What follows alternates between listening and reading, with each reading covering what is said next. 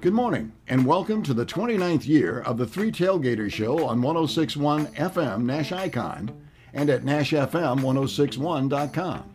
The Three Tailgators Show is presented by CrescentCitySports.com, the best sports site in Louisiana. The Three Tailgators Show is also presented by the All-State Sugar Bowl, representing the best of amateur athletics, and by Francesca's by Katie's in New Orleans, serving up St. Louis-style food with a New Orleans flair. The Three Tailgaters are also brought to you by Lamarck Ford and Lamarck Lincoln, by Lifegate Church in Metairie, Bergeron Automotive in Metairie, by Premier Automotive with locations throughout the New Orleans area, Segnet Landing Restaurant and Swamp Tours in Westwego, Petrie Transport Services, John Curtis Christian School in River Ridge, Life Resources Ministries, and by the R&L Carriers New Orleans Bowl. Promotional consideration is provided by Central City Barbecue on South Rampart Street, Venezia Restaurant on North Carrollton Avenue, Two Tony's Restaurant at West End, Waterview Restaurant in Metairie, Reginelli's Pizzeria with locations throughout the metro area, Yeode College Inn on Carrollton Avenue, Messina's at the Terminal and Runway Cafe at Lakefront Airport, by Copeland's of New Orleans and Kenner, Desi Vegas Seafood and Steakhouse in Metairie, Chateau Cafe with locations in New Orleans and Kenner, Moe's Pizza in Westwego, Hooters Restaurants in Metairie and Gretna, Gio's Pizza and Spaghetti House in Metairie, Hobnobber Cafe in Metairie, Fat Boy's Pizza on Metairie Road, by Mike Cirio's Po' Boys and Deli on St. Charles Avenue, by That's Amore Pizzeria in Metairie, Bear's Po' Boys on Causeway Boulevard at Metairie Road, and by Sunray Grill on Belle Chase Highway in Gretna.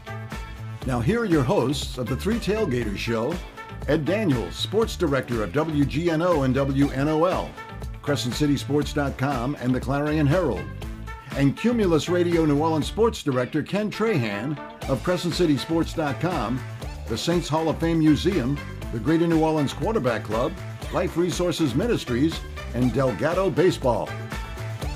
And a pleasant good morning, and welcome to another edition of the Three Tailgaters Show here on Nash Icon.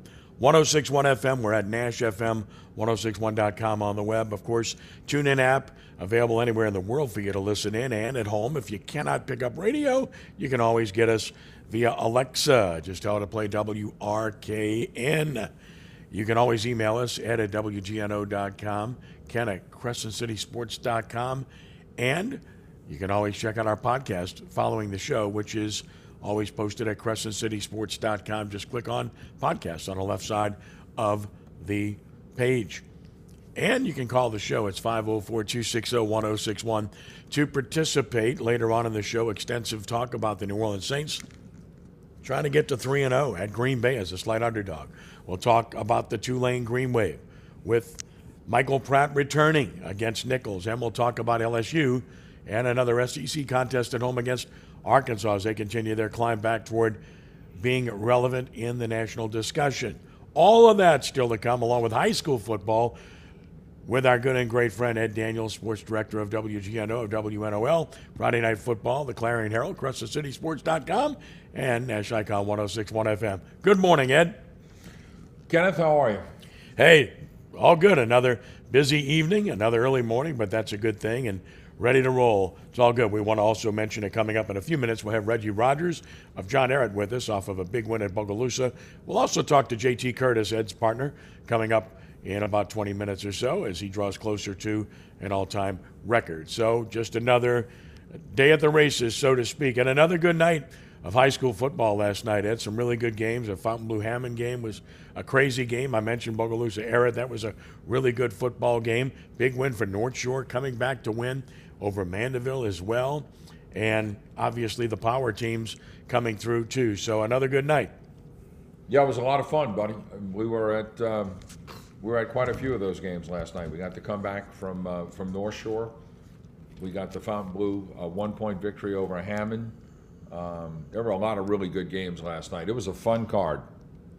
And, of course, the power teams, Destrehan, St. Charles Catholic. John Curtis will have JT on later, rolling and doing what they do extremely well. And those are just really good football teams, really good programs. Shout out to North Lake Christian and Pine. They're both 4-0, playing really good football. And congratulations to those schools for what they do.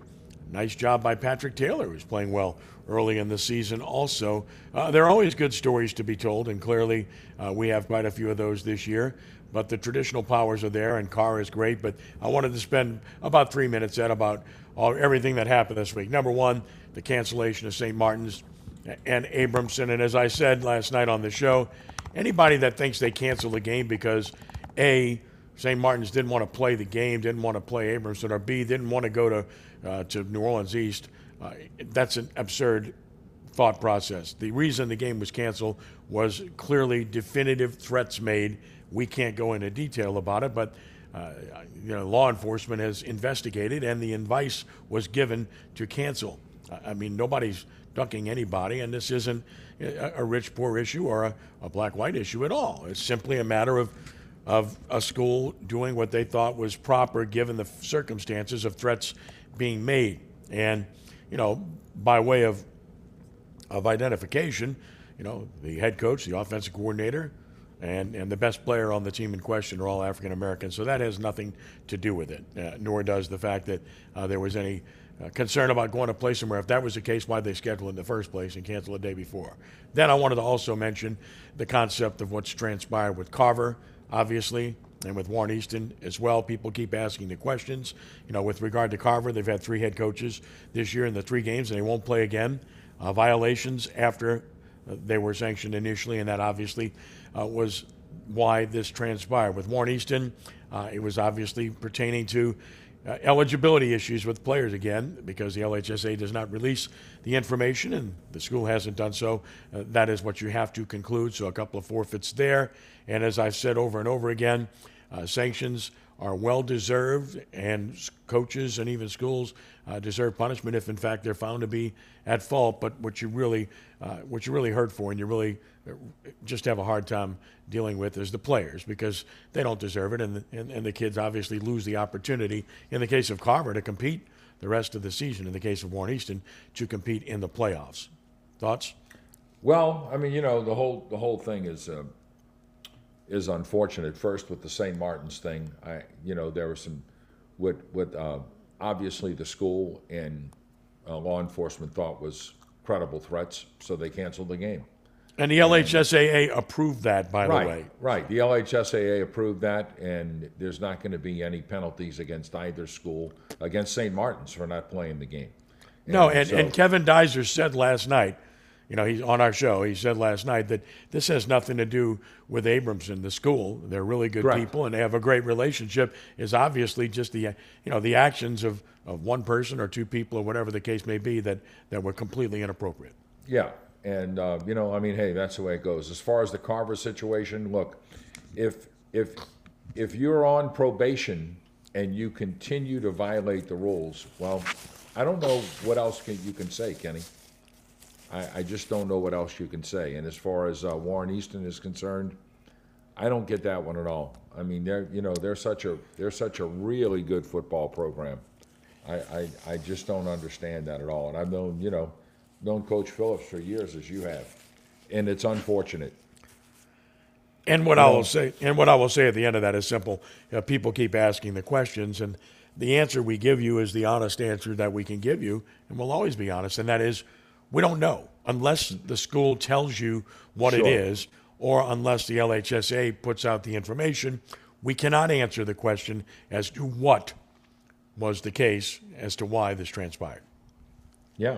I mean, that's obviously, something we can't really delve into. But, it's amazing how many people are asking and talking about forfeits. I get asked about it all the time. So do I. It's unbelievable. Last night I'm at a game and people are talking about it. And I'm like, wow.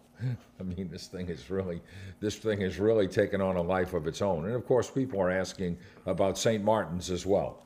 And, I think that the right thing was done there, and unfortunately the kids lose a game and St. Martin's loses PowerPoints. Yeah, listen, I mean, that's it. That's right. Of course. I mean, there's no need to belabor the point, but why in the world would they cancel the game? Number one, Right. the kids want to play. Number two, they've got, arguably the best player in the state, the best running back in the state, who has a chance to receive all kinds of awards and accolades if he plays, and by not playing, it hurts him. Okay? And they're not ducking anybody, Kenny. Of course not. Of course not. That's absurdity. So, but anyway, it's just unfortunate for all parties involved, and we're not vilifying anyone in this circumstance. Just like Coach Deiser said last night, nothing at all to vilify. Abramson, good relationship with the school, and of course Wesley Heath's a good man. Darrell Williams is a good man, and they do a great job. It's just unfortunate that there were threats made, and that's again, you have to take these things seriously, regardless of who you are, in particular in this day and age and where we live, and also in particular with what we've already seen during the course of this football season at games and in schools with violence. It's a shame, but that's where we're at, and that's where we'll leave it. What we're going to start about talking positively about is games last night. What a game at Lewis V. Murray Stadium as John Ehret rallied in the fourth quarter to beat Bogalusa 49-39.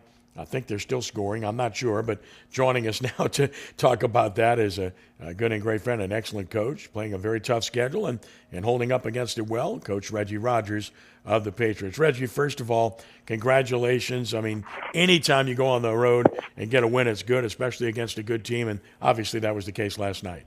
Yeah, absolutely. Coach Crutchfield, man, I always had his guys ready to play. It was a great atmosphere, great road win for the Patriots. And the other thing about last night was talk about the fact that you overcame adversity. You were down in this game twice. You were down double figures in the fourth quarter. You had to overcome some penalties against you. Just talk about overcoming adversity to win this game. When you go on the road, I'm telling the kids it was a playoff atmosphere. That's how it is when you're in the playoffs, going in unfamiliar territory. Odds are against you. You have to figure out a way to win. It's not always going to be pretty. You just have to figure it out, as you go, and just keep fighting and stay resilient. Ed? Coach, you made your schedule. Yes, I made it. I made it. There's kind of challenges. I thought this class of 2014 was going to be pretty good, and I wanted to give them. I wanted to challenge the team, to see what we were. We knew we had something, but we wanted to put something together that was a little tougher than normal, and kind of see how we could deal with some of the top teams in the state. And Coach, you're playing two quarterbacks. Yeah. And they're both producing for you in Chanot and O'Quinn. Just talk about the mindset of playing both and talk about what they've given you. Both bring something different to the table. Chanot's a stable kid. Who can throw the ball really well, can run the offense. O'Quinn is more of an athletic kid who can use his legs and arm. He's a pretty dynamic kid as well. So they both bring positivity and production to the offense, which is something we need. If one is not on, the other one can definitely be on. Ed? Coach, even though you didn't win the Destrehan game, do you think you made some progress in that game? Mm-hmm. Do you think you made some progress in that game? Yes, sir, absolutely. I think the kids started to believe that, we can preach the message as coaches to them, but until they buy into, they believe, it's just words from coaches. The kids have to believe what they're capable of doing, and we just got to keep showing them that they're capable. And I think they can see it now, and they believe in. After last night, I think they really, bought in and believe that, that they can, they're worthy and to accomplish some great things this season. Of course, you faced Ashton Levi last night. He can throw. Oh, man. He's good, isn't he? Man, that kid's amazing, man. He's phenomenal, man. He's not getting recruited, man. Somebody needs to look at this kid. He's hard to get to. He throws a great ball. He don't get rattled, man. He's a leader. That kid's amazing, man. I'm a fan, definitely. Ed? All right, Coach. You got a Thursday night game against Warren Easton. Yes, sir. That'll be quite a challenge. Yeah, I think it's as always. Every time Easton and John Ehret gets together, it's always a pretty good game. They got us last year. It was late in the second half. They turned it on us.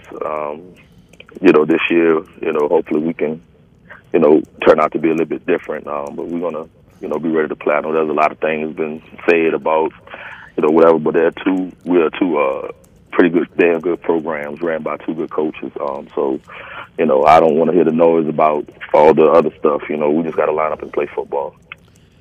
Yeah, listen, all that other stuff, we talked about it earlier to a degree. Yes, sir. Yeah, yes, we sir. hear all the noise too, and we hear everything. We hear, oh, this one turned that one in, all that kind of stuff. Right. And it really, and I know you've gone on the record and say that wasn't accurate. Right. So, and I know you have, and you've told me that. So Right. there's that, just for the sake of people who do question that or say things, because as I've said a million times, don't believe everything you hear. Correct. Obviously. Well, so.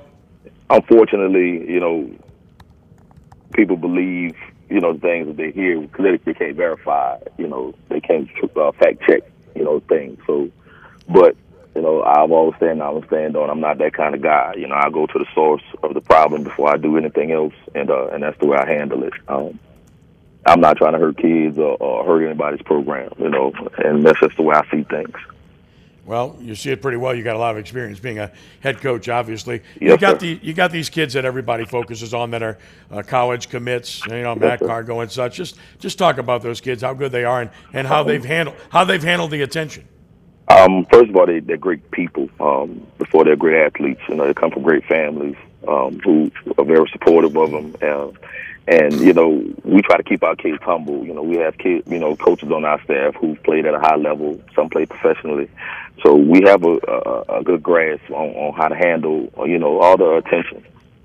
Sometimes, the people, they can reach on news press articles and things like that and kind of get the big head. But we kind of keep our kids humble, so they can stay grounded, and finish the task. Because you still have to make it to college. You haven't got there yet, so you still have to get there. Ed? Coach, when you look at Lee, he's lost a ton of weight. I can't hear you. I'm sorry. I can't. I'm sorry. This is JT calling me on the Hey. How you doing, talk? How you doing, sir? Go ahead, Ed. He's dealing with a phone call right now, so he's taking care of that. Listen, with regard to moving forward, you've scheduled like this the last few years, and the honest truth is you want to test your players, and Ehret's always done that. But in addition to that, to be perfectly honest, you need PowerPoints because your league just isn't that good. It hasn't been that good. Chalmette's been good, but other than that, it's been tough to get PowerPoints from your league. That's the truth. Correct. I think our district is improving with some coaching changes. But at the end of the day, we still have to kind of take care of ourselves, on the state level in order to put ourselves in position, for postseason play, which is something we pride ourselves on being a part of. So, we have to play tough opponents, but we also have to be prepared to play those opponents because in the playoffs, you're going to find yourself in unfamiliar territory against, talented teams. So you have to be prepared, to deal with the atmosphere and also the opponent. Yeah, no doubt about it. And again, that's what you're doing. You're ahead of the curve this year compared to last year with what's going on in pre-district play. That's the progress you've made. Correct. The kids are locked in, and they're familiar with the opponent. So, it's not last year they've never played a Covington before. They never played, a Bogalusa before. They played familiar foes, but in order to take yourself somewhere you've never been, you have to do something you've never done. So we had to challenge the kids mentally and physically. So I think that's what we're doing. No doubt. Ed? Coach, are you having fun with this team or I'm having a blast, man. I love these guys. This is my first class. I came in right when COVID hit in 20, and this was my first ninth grade class. So yes, to see them grow and to grow up to be what they become is a beautiful thing to me, and I love it all every minute of it. It's an honor for me to coach these guys. Obviously, you're enjoying that. The kids are enjoying it too. The program looks like it's on solid ground right now, and clearly, you got a major challenge coming up next week. And again, this is another measuring stick. You mentioned the Destrehan game. Ed brought the Destrehan game up, and you were very competitive for 3 quarters and even into the fourth quarter there. And then Warren Easton is certainly got that kind of team talent-wise. So I guess you're looking at seeing just how far your team has progressed this coming week. Yes, sir. The kids are excited about this upcoming week. Just like their kids are. Everybody read the press and the clippings and the things like that. But at the end of the day, in between the lines, football has to be played, so there will be nothing else is going to matter then. The game has to be played and the best team's going to win. No doubt. Ed, final thought? Well, Coach, we're happy for your success, and I know you've scheduled really tough pre-district, and I like that. I don't know if you like it, but I like it. Yeah, I love it. I mean, people question it and like, why you play those guys? But then also too, you know, when you can look at like Warren East's schedule and things like that, they play some tough guys too, because it's hard to get, you know, games from guys, you know, from other people who don't want to play. So you have to kind of get what you can get also, and try to figure out along the way about how the PowerPoint's going to work out in your favor as you go. And by the way, coaches, I'll let you get away. Our mutual friend, the late Rick Galey, elected to the University of New Orleans Athletic Hall of Fame for his golf exploits. That guy should have been a pro golfer. Okay. Yes, he was. He talks about that a lot, man. That's one thing I did not pick up from him. But his competitive nature was definitely one and the same. But he was a great golfer as well. Yes. That's because I miss him too. We both miss him badly. That's because you didn't have the free time he had or the money or whatever. No, I definitely did not have that. I had to go to work. John Ehret, 2-2, playing very well. Warren East next Thursday at Hoffs Memphis, should be a great game. Reggie Rogers, thank you so much for the time. Congratulations on a fine win, and nothing but the best moving forward. Thanks, guys. I appreciate it. All right, my pleasure. Coach Reggie Rogers of John Ehret. 49-39 over Bogalusa last night. We'll take a time out here. When we return in just a moment, J.T. Curtis will join us to talk about a big win over Jesuit last night. We've still got Saints, LSU, Tulane talk to come as well as we continue with the Three Tailgaters show here on Nash Icon 106.1 FM and on the web at NashFM1061.com. Hello, this is Tim Duncan, Vice President of Athletics and Recreation at the University of New Orleans. Did you know last season your privateers won multiple championships, volunteered thousands of hours serving our community, had multiple all-academic recipients, and broke numerous school records? I'm inviting you to get more involved with the only university that truly represents New Orleans all day, every day. To learn more about NOLA's team, go to UNOprivateers.com today, and I look forward to seeing you out at the lakefront. From local town councils to Capitol Hill, agents who are realtors are standing up for what's right. We're here protecting property rights. Here advocating for the issues that affect our neighborhoods. Here championing fair and equitable housing for all. Because we are realtors, bound by a code of ethics, driven to serve our communities. We're here for it all. Here for you. Realtors are members of the National Association of Realtors. That's who we are. Now at Staples, the prices of HP printers are dropping. Save on HP Smart Tank and enjoy even more savings on ink. Save on the HP Inkjet, perfect for high-quality pics. Save on HP laser printers, great for tackling high-volume document printing. Now through September 30th, save on Staples' entire selection of HP printers, some as low as $69.99. With HP printer price drops at Staples, now is the time to upgrade to HP, America's most trusted printer brand. See staples.com/HP for details. From local town councils to Capitol Hill, agents who are realtors are standing up for what's right. We're here protecting property rights. Here advocating for the issues that affect our neighborhoods. Here championing fair and equitable housing for all. Because we are realtors, bound by a code of ethics, driven to serve our communities. We're here for it all. Here for you. Realtors are members of the National Association of Realtors. That's who we are. Now at Staples, the prices of HP printers are dropping. Save on HP Smart Tank and enjoy even more savings on ink. Save on the HP Inkjet, perfect for high-quality pics. Save on HP laser printers, great for tackling high-volume document printing.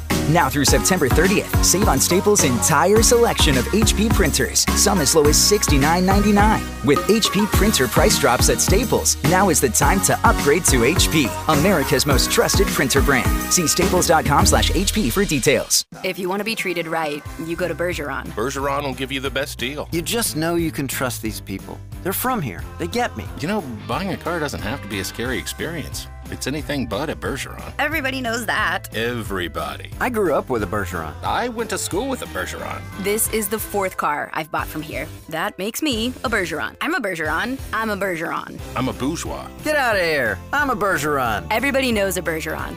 Bergeron Automotive. On Veterans in Metairie. Is it just me, or is it always a struggle to take a good family pic? Between getting everyone to smile and finding outfits, it's not easy. Luckily, Kohl's has 15% off styles that are perfect for our upcoming photos, and the rest to fall too. I got myself a flannel for $27.99, my daughter jeans for $24.99, and more. Plus, I earned Kohl's Cash, which put a smile on my face. Now, to get one on everyone else's. Select styles. Offer in September 24th. Some exclusions apply. See store or Kohl's.com for details. Just tuning in? We're just getting started with the Three Tailgaters Show on 106.1 Nash Icon, NashFM1061.com, and through CrescentCitySports.com. What are you waiting for? All are welcome by calling 504-260-1061 to talk all sports, all the time. Now back to Ken Trahan and Ed Daniels. I have so much admiration for high school coaches, for what they deal with every day, what they go through, and what they do for young men. And I also realize how hard they work. You know, it's funny because we introduce our next guest, legendary coach and JT Curtis. But I'm sitting here this morning, and I'm always trying to get information on statistics for Player of the Week and everything else, and for stories. And people make long trips to go play games, and you think that, they're probably resting. Well, I think Brother Martin got back about 3:30 in the morning yesterday, playing Ouachita Parish last night. And, of course, who's calling me like an hour ago? Mark Bonice, So it's like, does the guy ever sleep? Do coaches ever sleep? I know that's a good question for our next guest, the legendary coach of the John Curtis Christian Patriots, a winner last night, 41-21 over Jesuit. Coach J.T. Curtis joining us now. Okay, Coach, number one, do you sleep? And number two, I know you're not surprised about Bonice not sleeping, right? No, you're really not. And coaches that are caring and want to do what's best for their program and realize that they have a limited amount of time to get the preparation ready for next week. Because the bottom line is whatever you did Friday night has to be corrected mentally and then corrected on the field Monday and Tuesday and then move on to your next opponent. And you have to start breaking their film down and start to see what their tendencies are and how they are how they try to attack the defense that they played and how you think they're going to try to attack your defense and again, how your offense is going to attack their defense. So, when you get to this time of the season, it's 6.5 days a week. That's the bottom line. We try to make sure that we take Sunday, the morning part of Sunday, to go to church and go to dinner, lunch with our families, and then meet later on that evening.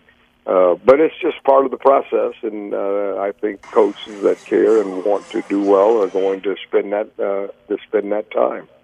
This isn't the most talented Jesuit team by any stretch, but it's a well-coached team that plays hard, and I know you're not surprised that they put up a fight, right? No, not one bit. They will be in games this year that I think people looked at some of those early scores and were saying, well, Jesuit's not as good as they have been. But really and truly, I think that they got enough talent on the offensive side of the ball, and their defense is continuing to improve. And as you said, they're coached well, and the big quarterback can make plays with his feet as well as his arm, and I think they will be a team that you'll see continue to improve through the season. Ed? Coach, we don't know what the playoff format is. This is week 4, so we're halfway through the regular season next week. Does that, what's your take on that? Well, I'm sure you all got the memo, too, that they're going to call a special meeting. And the good news now is, and it's interesting to me, all of a sudden we don't have to have three-quarter vote. We just have a simple majority, and I hope that'll play in our favor. But to put us back together, we got to have a 2/3 vote to do that. But in this particular one, some kind of way they've got it where all we have to do is have a simple majority for the members of the association to recognize that the definition of select that the commissioner and the executive committee came up with is valid. And if it is, then they'll vote it in, and then things will remain as they have. Now, if they don't, then we'll have to revert back to a 12-team bracket for the 5A division, and really put a lot of the other divisions in difficult situations. I certainly hope that people recognize the validity of what the association and what the executive committee did. They simply said that if you're going to allow students to cross district lines, or if you're going to allow them to move from school to school, then you are now becoming a select school. And that was what the big complaint was 8-9 years ago, that private and parochial schools could allow students to come into their programs and be able to play. So we'll see. I'm hoping that the majority of the people that will vote, 203 votes, would give us the opportunity to keep the playoff format as it was last year. You know what's amazing to me in all of those things, Coach, is how many principals don't show up, or representatives. How many schools do not attend, especially on things that I think that's vitally important, don't you? Yeah, and certainly, I certainly hope that we'll have a quorum this time that will allow us to make the vote. As you know, one of the factors in the association's favor in this court case was that they had called 2 different meetings to have principals come and vote on whether this was correct or incorrect, and they couldn't get enough people there to make a quorum to vote. But the judge didn't recognize that, and so now we're in this situation with having to have principals show up. And look, it is a busy time of the year, but you're going to have to shake people loose, send a representative, have a proxy or whatever you need to do in order to make this vote. It's just too important. So certainly we will be there. I know everybody in our district will be there. I just hope that the other schools will respond the same way. No, I think, Kenny, the vote to end the split is a simple majority in January, isn't it? That's what I was told. Yeah. So, and I don't know how you arrive at that based on the current Constitution. So I don't either. But the one thing I will say about it, I mean, we're coming up on 11 years, all right? And I think it's been a disaster for high school sports in Louisiana, an absolute disaster. Yeah. Just my opinion. I know a lot of people like it. I call it a disaster. I'm sorry. I call it a disaster. I would simply use the word failure. I think it has not succeeded. Okay? If it succeeded, then you wouldn't have double byes. You wouldn't have 12-team brackets. If it succeeded, then you wouldn't have people playing at different sites for championships than the others are playing at. If it succeeded, then you wouldn't have 9 classes, which is absurd for under 300 football playing schools. It has not succeeded. So I wouldn't say disaster from my perspective. I'd say failure. Well, I think also, Kenny and Ed, where it has not been successful is in the lopsided scores in the first 2 and sometimes even to the 3rd week of the playoffs.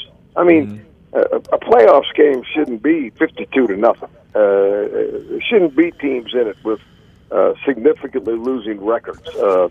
That's not the purpose of what a playoff should be. There should be a reward for teams that have competed and have put themselves in a position to be a competitive team in the playoffs, and that's not been the case, as you said, for the last 11 years.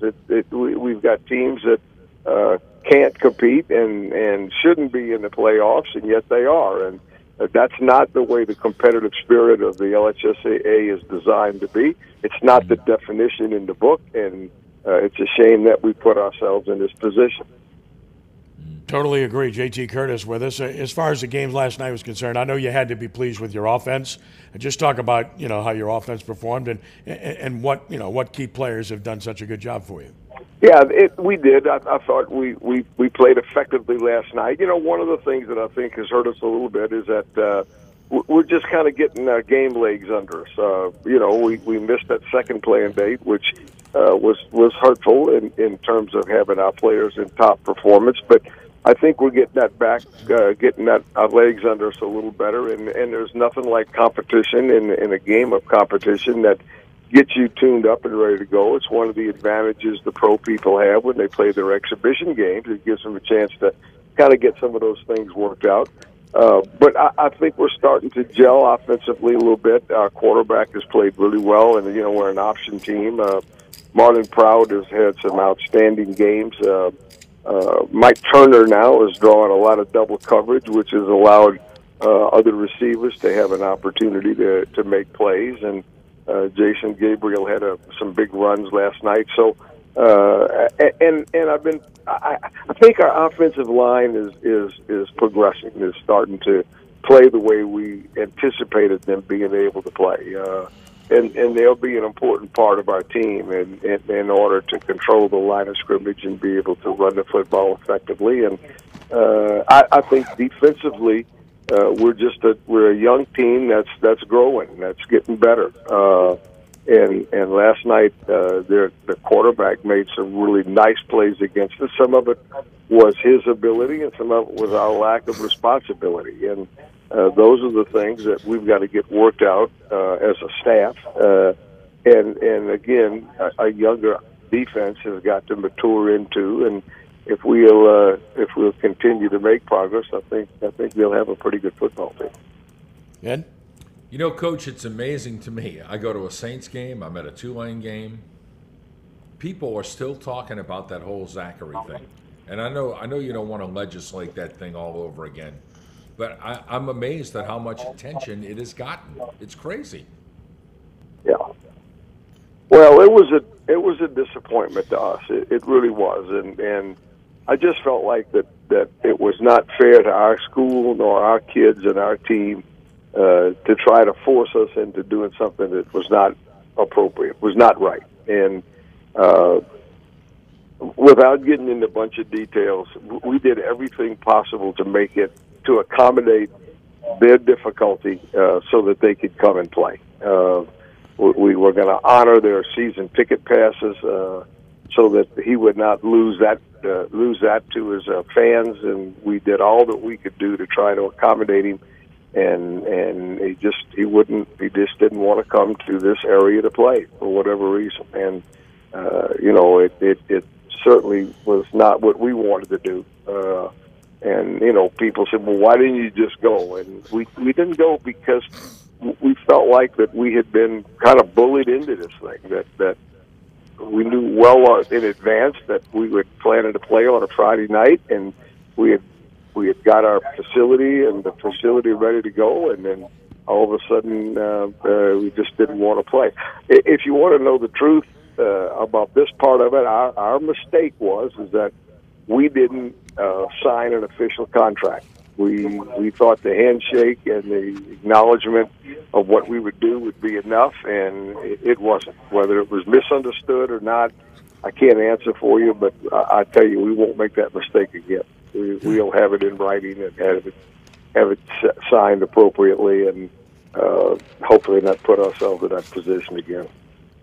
1-0 in the league, and now you get, I guess, an extra date because you don't play until next Saturday, and you take on an undefeated Holy Cross team. This is the team they were pointing to because they've got seniors that have been playing for 3-4 years that are talented, in particular on offense, and I know you've seen them, and they're good on offense. This is a challenge. This is a good football team you're playing. Yeah, they are. They got speed. They've got quarterback experience. They've got an offensive team that probably, as you said, one they've been counting on for the last couple of years, and it'll be a challenge for our defense to step up and match them athletically, and to try to prevent big plays. I think that's what certainly hurt Rummel last night, was just giving up big plays. Just receivers running past people and being open and making the connection and resulted in touchdowns. And if you can do that, obviously it's going to be a long night, and it was last night for Rummel, and hopefully we're going to be able to learn from their tape and be able to make those adjustments for our defense. Yeah, as a recipe for disaster for Rummel, missing 3 of their defensive starters on the secondary, and that's not a good thing against the receivers Holy Cross has. It's not just Kobe Young and Cross Johnson, it's Finn Martin too. They just have very good receivers, and anytime you got a 3-year starter at quarterback, it's a major advantage, isn't it? Yeah, oh yeah, and I think that's, well, he knows where to go with the ball, and he knows who he's looking for on every pattern that they run. And they have enough speed and enough quality receivers that you got to play some type of zone defense because you can't zero in on one guy, and that certainly spreads the field and creates some opportunity with spacing to make plays. And I tell that to people all the time, whether it's pro football or college football or high school football. If you can stretch the field, you open up space, and those guys can stretch the field, and it opens up a lot of space underneath. Their tight end had a big catch last night for a big gain, and it might have been their leading receiver last night, but it's because that field is opened up, and you have to defend the depth of the field, and that's just, as you said, a team they have built for a couple of years. Ed, final word? And the game next week is on Saturday, Coach, at what time? We play 7 o'clock at Gormley. 7 o'clock at Gormley against Holy Cross. Ought to be a good one. Yeah, it should be, and I think you're going to see these kind of games as we go through the district. I think, as you said, teams that can stay away from injuries will certainly have an advantage, and you don't want to go into a game like Holy Cross down one defensive starter in the secondary, much less three. And no offense to the kids that were playing, they're second team for a reason, and that doesn't make it easy for you. And I think teams that can stay healthy and put their players on the field will certainly have an opportunity to compete and win. And again, there's some big games today. I think St. Aug and Carr are going to be a game that is going to have a lot of impact on the district, how it unfolds. And it's a very competitive district, and a good speed in the district, and certainly good coaching. And we look forward to competing and playing the rest of the season. And, of course, St. Augustine and Carr, watch it live this evening on CrescentCitySports.com, always free. And watch the replay as well. We'll have it for you tonight at CrescentCitySports.com. Look forward to bringing that to you. JT Curtis, always a pleasure visiting. Thank you for the visit. Congratulations on another win. Drawing closer to that number. We'll talk about it. You don't have to. And nothing but the best coming up a week from today. Good. Thank you all. Have a good day. All right. Thank you, JT. Appreciate it. Coach Curtis of JT Curtis of John Curtis Christian School. We'll take a time out here. It's 504-260-1061.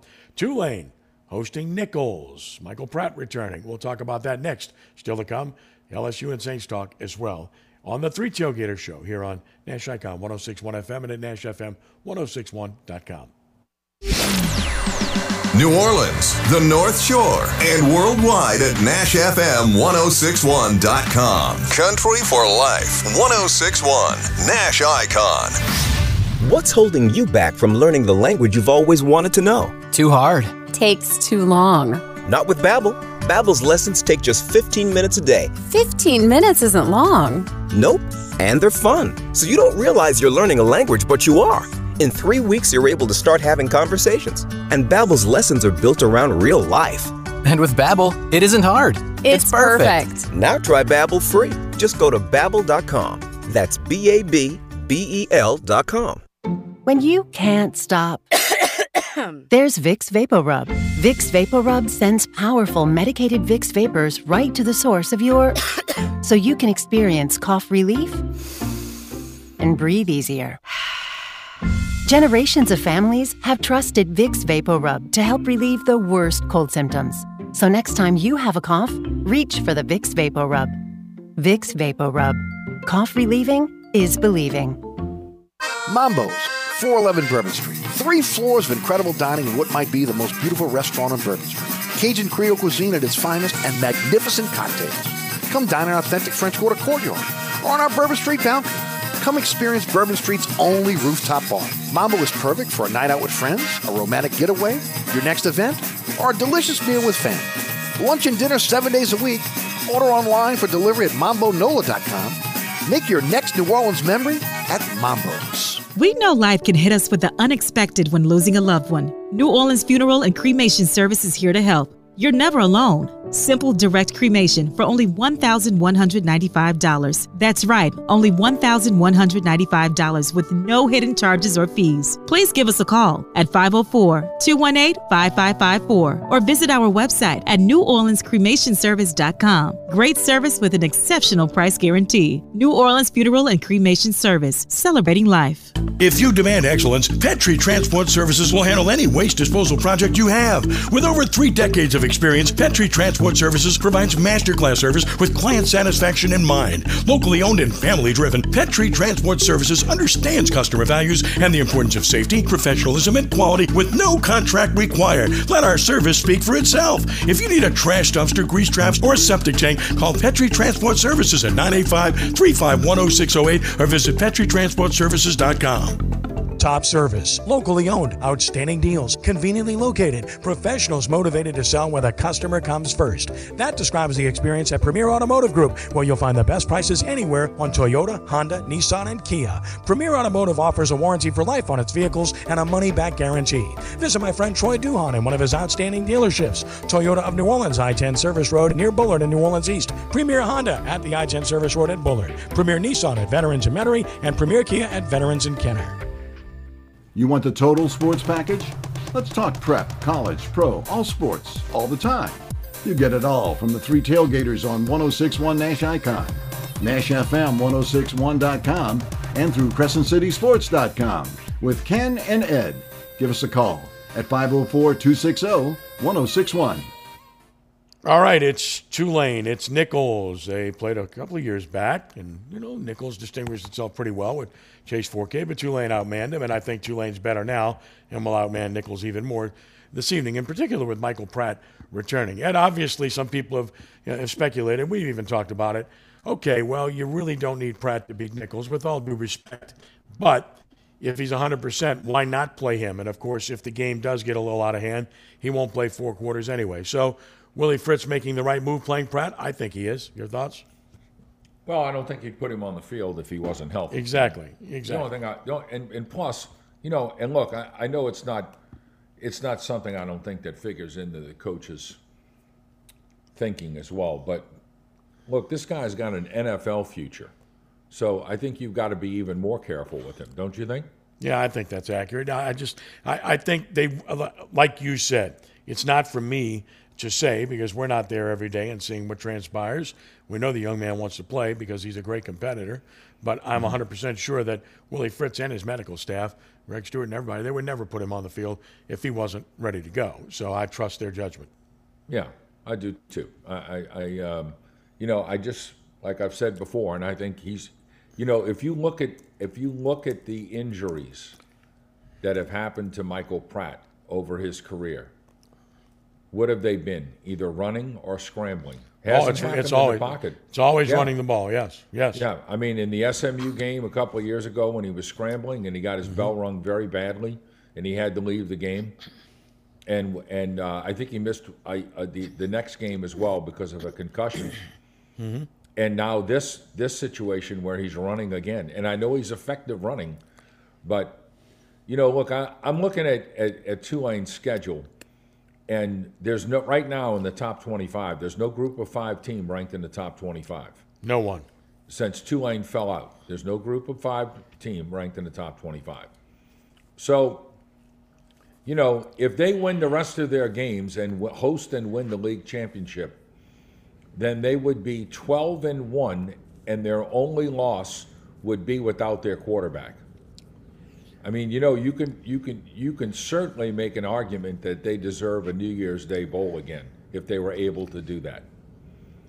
And but look, there's a long way to go in the season. There's a lot of football left to be played. They haven't won in Memphis since 1998, so right off the bat, that's a big game coming up in a few weeks.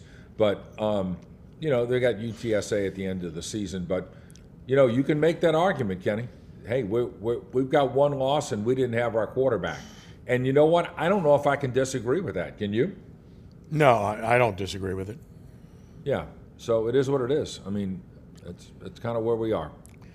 As for Tulane, I thought their performance against Southern Miss was solid. I would like to call it workmanlike.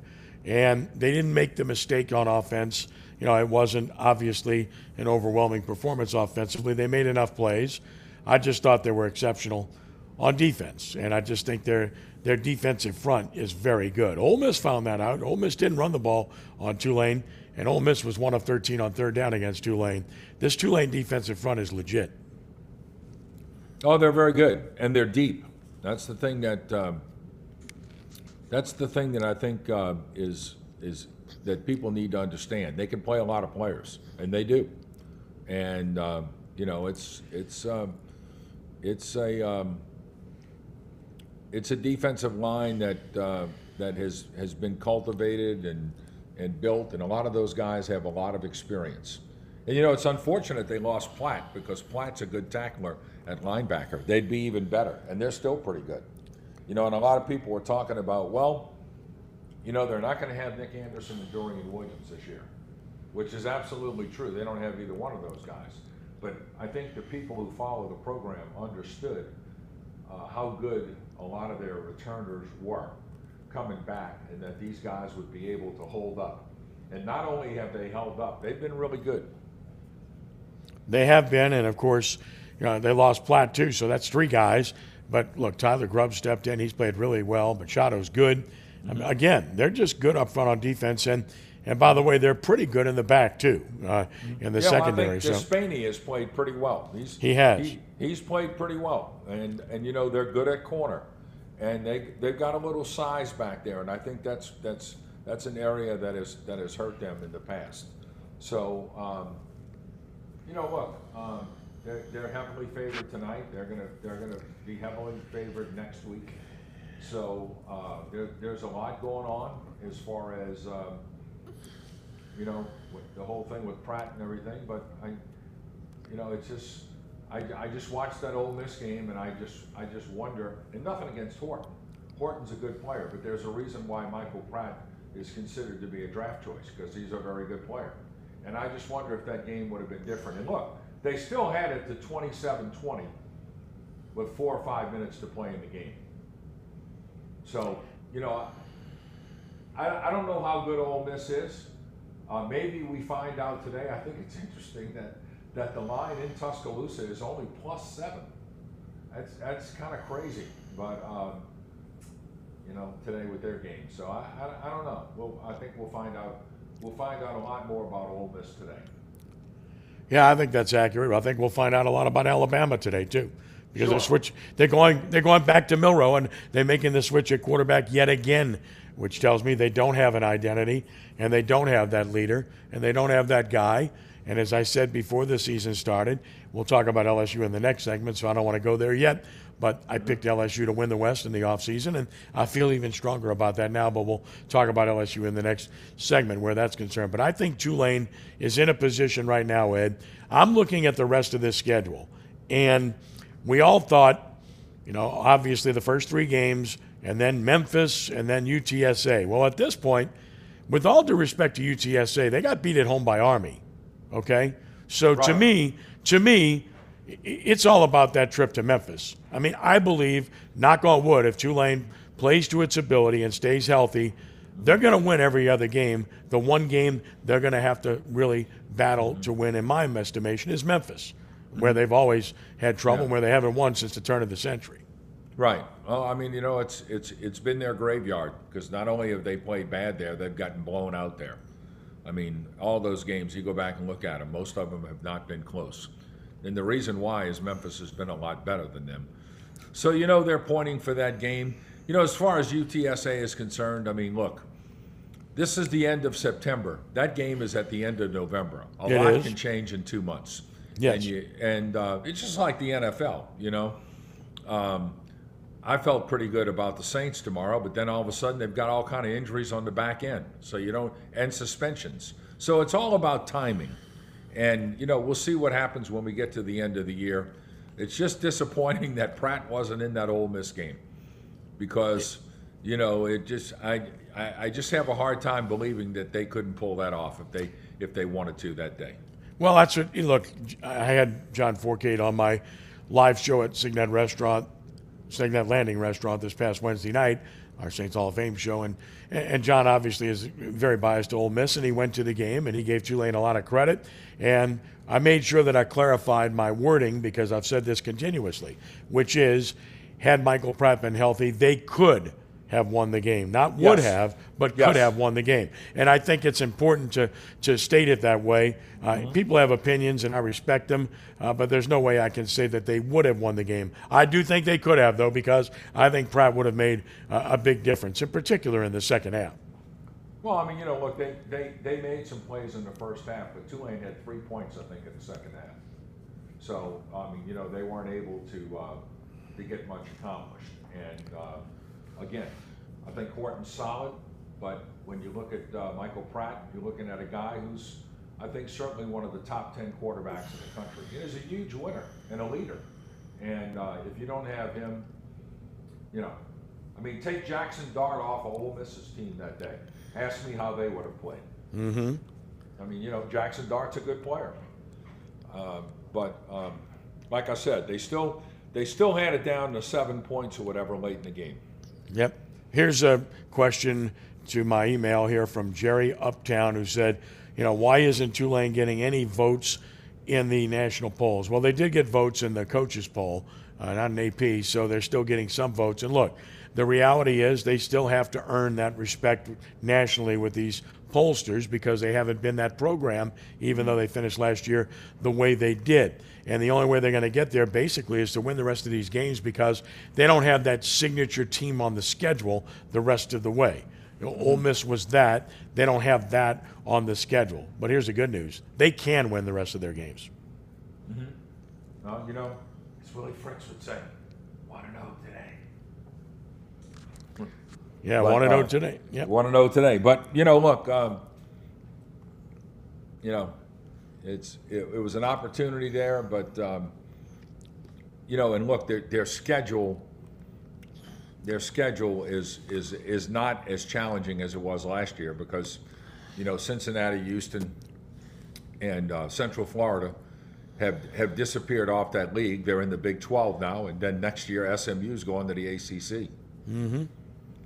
Yep, different dynamic to say the least, and we said that during the offseason how the change was going to impact Tulane and their conference, and certainly I still feel that that's the same thought process, which is they'll be better off long-term in terms of winning as long as they're in this conference. All right, it's 504-260-1061. That's 504-260-1061 if you'd like to join in the conversation. Another hour to go. We'll get into the Saints extensively here coming up in the next hour, but when we return following the break, we'll talk about LSU, another SEC matchup with Arkansas, Battle of the Boot. That's next as our second hour begins on the Three Tailgaters Show here on Nash Icon 106.1 FM and at NashFM1061.com. The 2023 NFL season is here. Nothing compares to witnessing it live, in person. The roar of the crowd, the adrenaline, the rush of high-fiving random strangers. Don't miss your chance to be part of the epic showdowns, classic rivalries, and primetime games under the lights. Tickets to all regular season games are on sale now. Take your seat. Visit NFL.com/tickets to purchase your tickets today. Hi, this is Dr. Brad Schaefer. As a podiatrist, I can tell you no two people's feet are alike, which is why I recommend Dr. Scholl's custom fit orthotic inserts. They're customized for your feet, so you get a unique solution your feet really need, not just a one-size-fits-all insole. They're clinically proven to provide pain relief for achy feet, knees, lower back, plantar fasciitis, and heels. Take the Dr. Scholl's custom fit orthotics assessment in Walmart today, now in the foot care aisle. Finding great candidates to hire can be like, well, trying to find a needle in a haystack, but not with ZipRecruiter. Its powerful technology actively finds and invites qualified candidates to apply to your job. So while other companies might deliver a lot of hay, ZipRecruiter finds you the needle in the haystack. See why 4 out of 5 employers who post a job on ZipRecruiter get a quality candidate within the first day. Try ZipRecruiter for free at ZipRecruiter.com/free. That's ZipRecruiter.com/free. What's holding you back from learning the language you've always wanted to know? Too hard. Takes too long. Not with Babbel. Babbel's lessons take just 15 minutes a day. 15 minutes isn't long. Nope. And they're fun. So you don't realize you're learning a language, but you are. In 3 weeks, you're able to start having conversations. And Babbel's lessons are built around real life.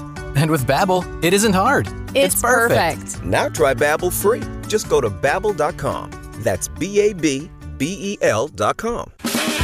Hey, Ehret, welcome to the newly renovated TikTok. Come on in. Quick, close the door, Mike. You're letting the flies out. All right, don't start that again. Hey, look, we've been back operating almost 2 months now. Yeah, and your sign should say, sorry, we're back open. Stop. Come on. So what you think about the new paint job and the repaved parking lot? I think you could put lipstick on a pig, but it's still a... All right, enough is enough. The TikTok Cafe, open 24/7 at the intersection of Causeway and I-10 in Metairie. Hey. Hey, you all right? I don't know. Lately I've been feeling kind of off.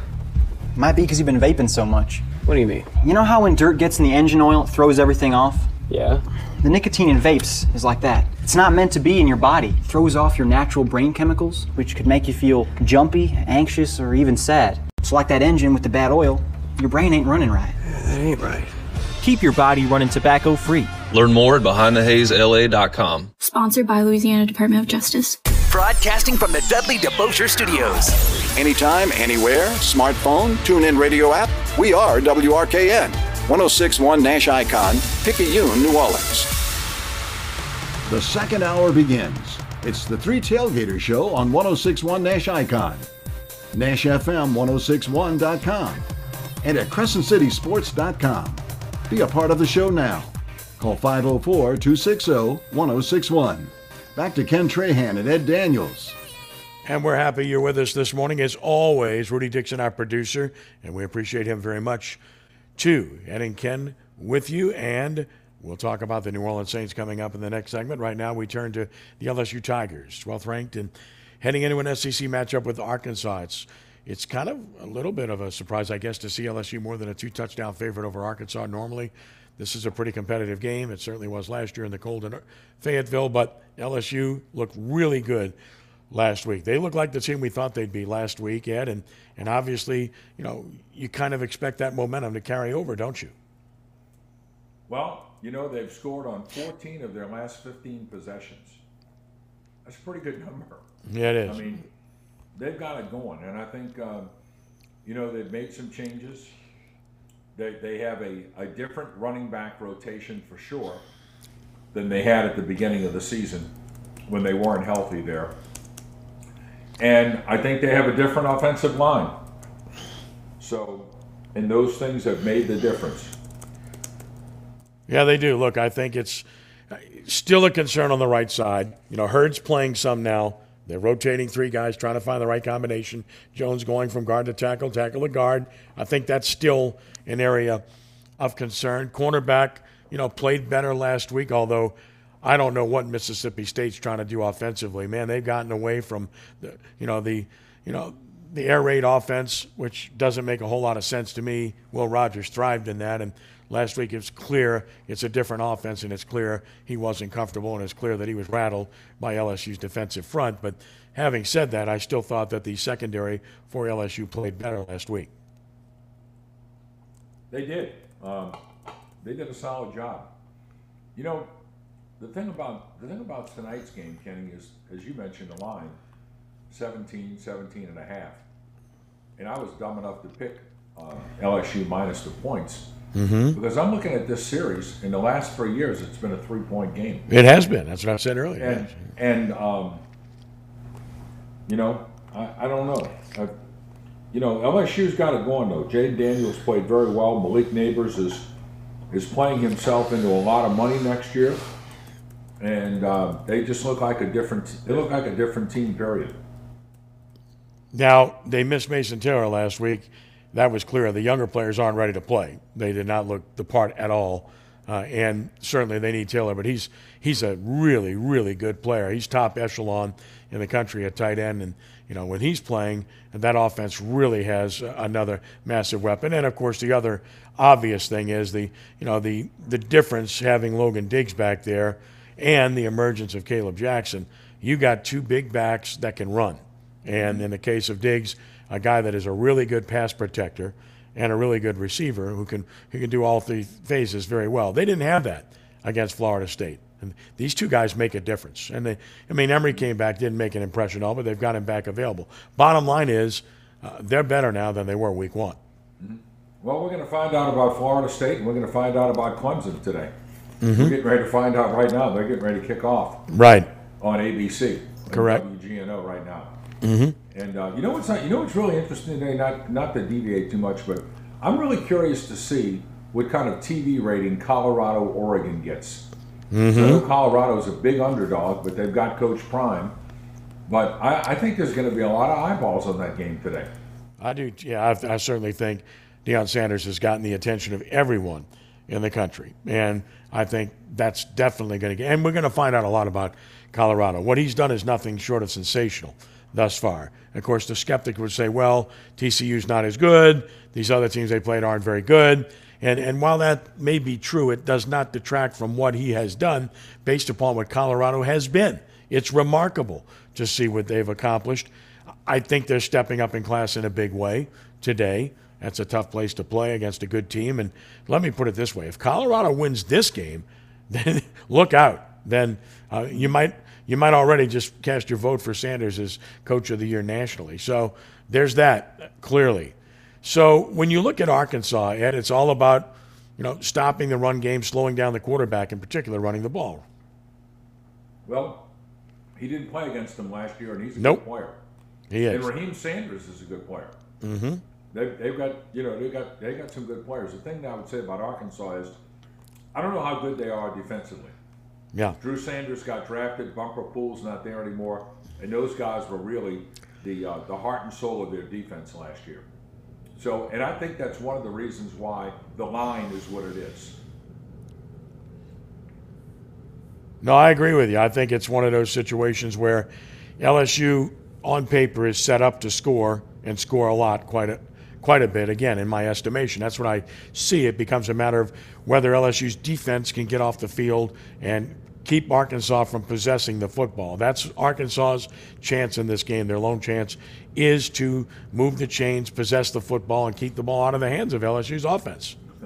And it's funny, this morning, their Arkansas football Twitter account, the headline was, "We've shocked the world before." And they showed a bunch of the big plays that they've had against LSU in the series over the last several years. Of course, in 2007, they beat LSU Yes. in triple overtime. Yep, that's the one I was going to point to. Yeah, right. Yeah, final game of the regular season. But there were some other games as well. And I'm not disagreeing with the tweet, but LSU's won 6 of the last 7. Again, the games have been close though, and KJ Jefferson is a big guy to tackle. I mean, 6'3", 240. He is a big dude. He's one of the biggest quarterbacks you'll ever see at Tiger Stadium. But again, I just don't know. I think if LSU can get enough stops, I don't think Arkansas can get enough. That's all. And again, hearkening back to week 1 against Florida State, I reviewed it a few times.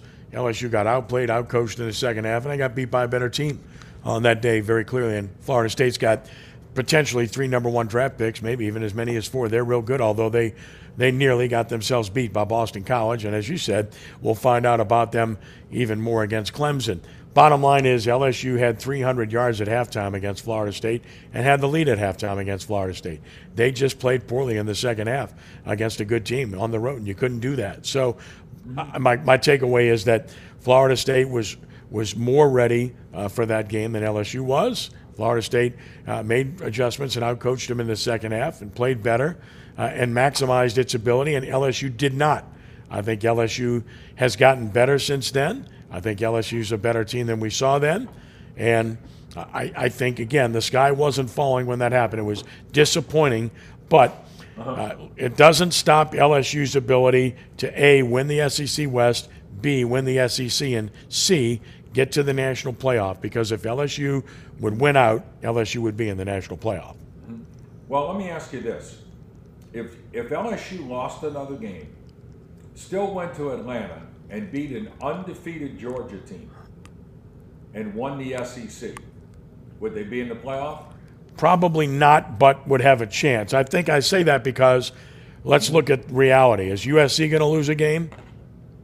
I'm asking. No, I understand. Okay, is Michigan? If Ohio State beats Notre Dame today, if they beat Notre Dame, then when they play Michigan, if they're both unbeaten, whoever comes out of that game, you think that unbeaten team's going to be denied a playoff spot? Of course not. They're going to be in it. Let's not forget about Oklahoma and Texas. Texas or Oklahoma. If either one of them runs the table, are you going to keep them out of the playoff? I'm asking. Right. Okay, so you've eaten up those spots right there. And then there's Notre Dame. If Notre Dame beats Ohio State, okay? So, I mean, that's 5-6 teams before you get to a 2-loss LSU team. So I would say outside looking in. I'm not saying no. I'd just say that if it was 50-50 odds, if you're looking at on predicated on 100% odds rather, I'd say probably less than 50%. But right. we saw what happened in 2007. And that kind of stuff can happen. The right combination of teams win, then things can create opportunities for you. So, yeah, I think there's still a chance. But, again, looking at the SEC right now and looking at the landmines that are out there for LSU, Florida is Florida. They looked good last week, but LSU's got Florida at home. Texas A&M whipped LSU last year, but LSU's got them at home, and they've got revenge on their minds. Alabama's a road game, but based upon what we've seen of Alabama, LSU is its equal. And if it plays well, can win. So Ole Miss is a good team. I don't know how good, but they're good, and that's a tough game on the road. You can't take Missouri for granted on the road. You lost there previously. Look, they're all tough, but the fact of the matter is that if you look at the rest of these games, show me one game where LSU is going to be an underdog. I think the only one possibly is Alabama. Yeah, no, I don't disagree. But when you look at the schedule, that Missouri game is looking a lot tougher than we thought it might be. Yep. And they look like they have a pretty good football team. Again, you go to Ole Miss, they're going to play out of their minds against LSU, and that's going to be a really difficult game because they're going to play out of their skulls against LSU. They always do. And LSU traditionally has had some trouble up there. They have not played well in Oxford for the most part. So, new coaching staff, Brian Kelly's never played in Oxford, and neither has Jaden Daniels. So, that it's a new coaching staff, and you don't really know what's going to happen. There's so much football to be played. But I get your point about the top of the standings, the top 6 or 7 teams. It being a very top-heavy league or very top-heavy year in college football. I get your point. I think it's a very good point. I'm just saying that if LSU loses another game but beats Georgia, they're going to have a pretty good resume. I agree. They'll have a good resume. Whether it's good enough is another story to be told. And again, as you said, there's so much football to be played. There are some numbers that might put it in that position where, in fact, you can say that they could get in. It's happened before. It could happen again. So, again, let it play itself out to see exactly where it's going to fall. But, again, on this LSU team, Jaden Daniels' performance against Grambling obviously was off the charts against a lesser opponent, but his performance against Mississippi State on the road was off the charts against a worthy opponent. That was a special performance by Daniels. And what you really loved about his performance in that game, he didn't make any mistakes, but even more than that, he pushed the ball down the field and made plays down the field, which is what Brian Kelly and what everyone's been wanting to see from Daniels. He does everything else you want him to do. He makes the short to intermediate throws. He extends plays. He runs the ball as well as anyone, if not better than anyone, at quarterback in the country. What he hasn't done is make plays down the field consistently. He did that against Mississippi State, who continued to try to play man on the LSU's wideouts, and that was a huge mistake. Mm-hmm. Well, look, that's what he's got to do. And he's got the receivers that he's got to give those guys a chance on 50-50 balls. I mean, I watched it in the high school game last night, Manny and Newman. Singleton's a really good player. He can go up and get it, okay? So Guess what? It's 3rd and 14. what do? They throw a 50-50 ball to the corner. He goes up. The young man from Newman's in an excellent position. He's had a very good year. He goes up, he gets it, it turns into a 79-yard touchdown. You got to give your guys some chances at times, and I think that's one of the things that he needs to do. Thought he did an excellent job last week.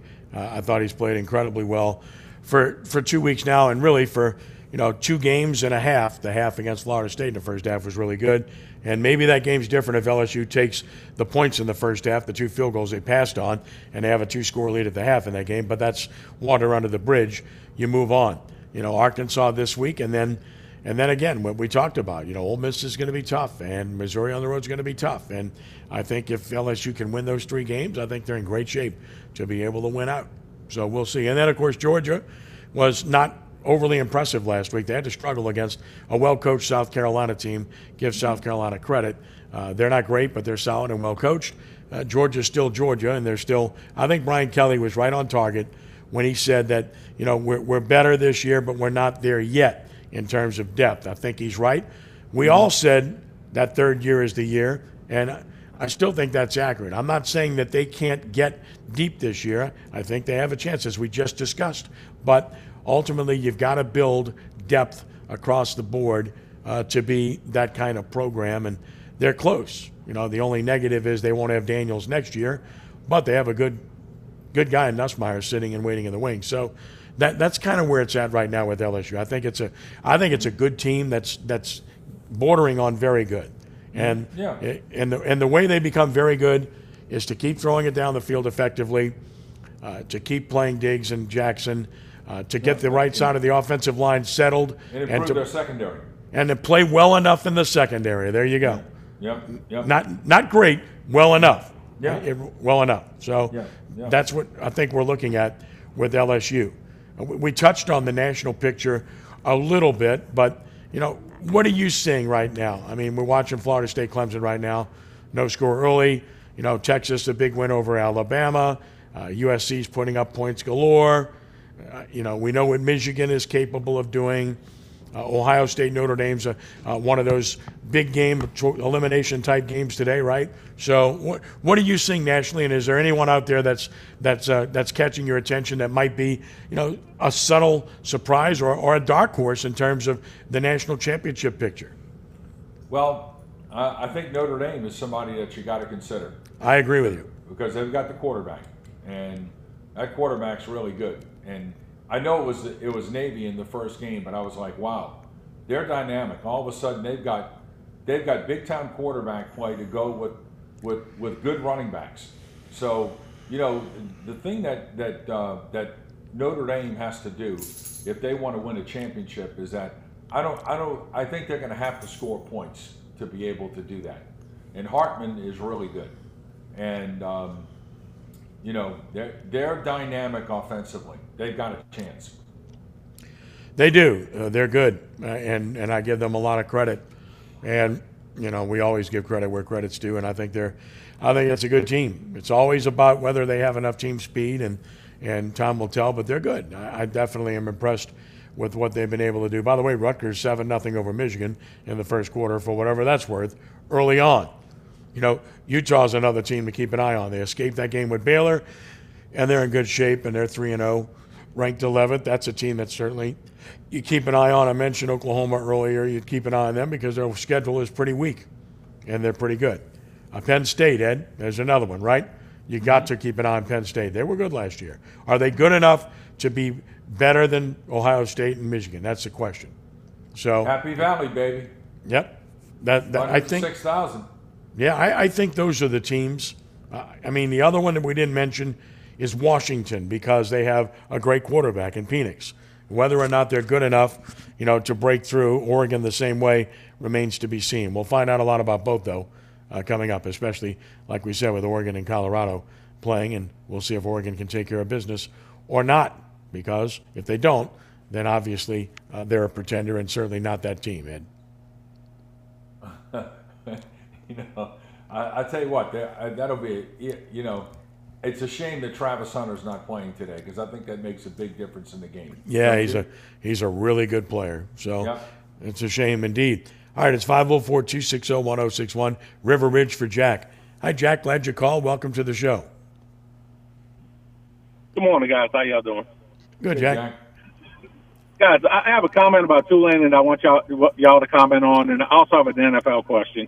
Okay. First, on Tulane, I think the passing game looks as good as it has since Tommy Bowden left, and I think I can't remember a time that the defensive line has been this talented and this deep in my lifetime.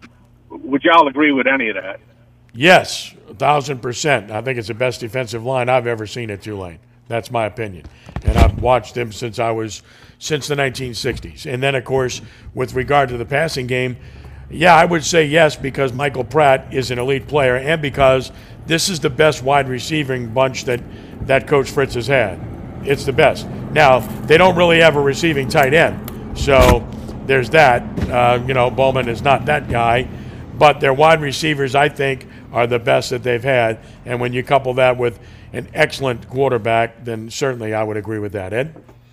I think their defensive line may have been a little bit better on the 98 team. Well, that team was good, but I think this one's better because they're deeper. I really do. Well, they had 6, 7 guys on that defensive line, but you had Dennis O'Sullivan and Kevin Rivas, who are both really, really good players on that defensive line. So I think, but that's certainly a good parallel. And what was the other question as far as the receivers? About the passing game. Yeah. Well, I mean, look, Jaquan Jackson's a good player. Lawrence Keys is a good player, and I think the guy that you got to look out for is Chris Brazel. I think Chris Brazel has a chance to be a really nice young player. I mean, he's a true freshman. So, and the one thing that he does, he brings a little size to the party. But look, they've got talent. They've got it, and I think that if I don't think that they have that it's a different team this year. They're going to have to rely on the throwing game a little bit more. Yeah, I agree with what y'all said before. I think they could definitely go undefeated the rest of the way. It's nice to know that a bowl game is the bare minimum you can expect at Tulane. So, yeah. Guys, I had an NFL question. Okay. I'm not going to be the first. I'm not going to be the first one that says this. First of all, it's criminal that they make people pay for full price for the preseason games, especially since it turned out that the first 4 weeks of the season end up being essentially what the preseason should have been, where you really don't find out what you have until October. So, do you think the NFL will make any adjustments at all, or do you think it'll be status quo, going into next year? No, I think it's status quo. I personally don't think it's going to change. And, I think that's water under the bridge. I don't think they're going anywhere with that.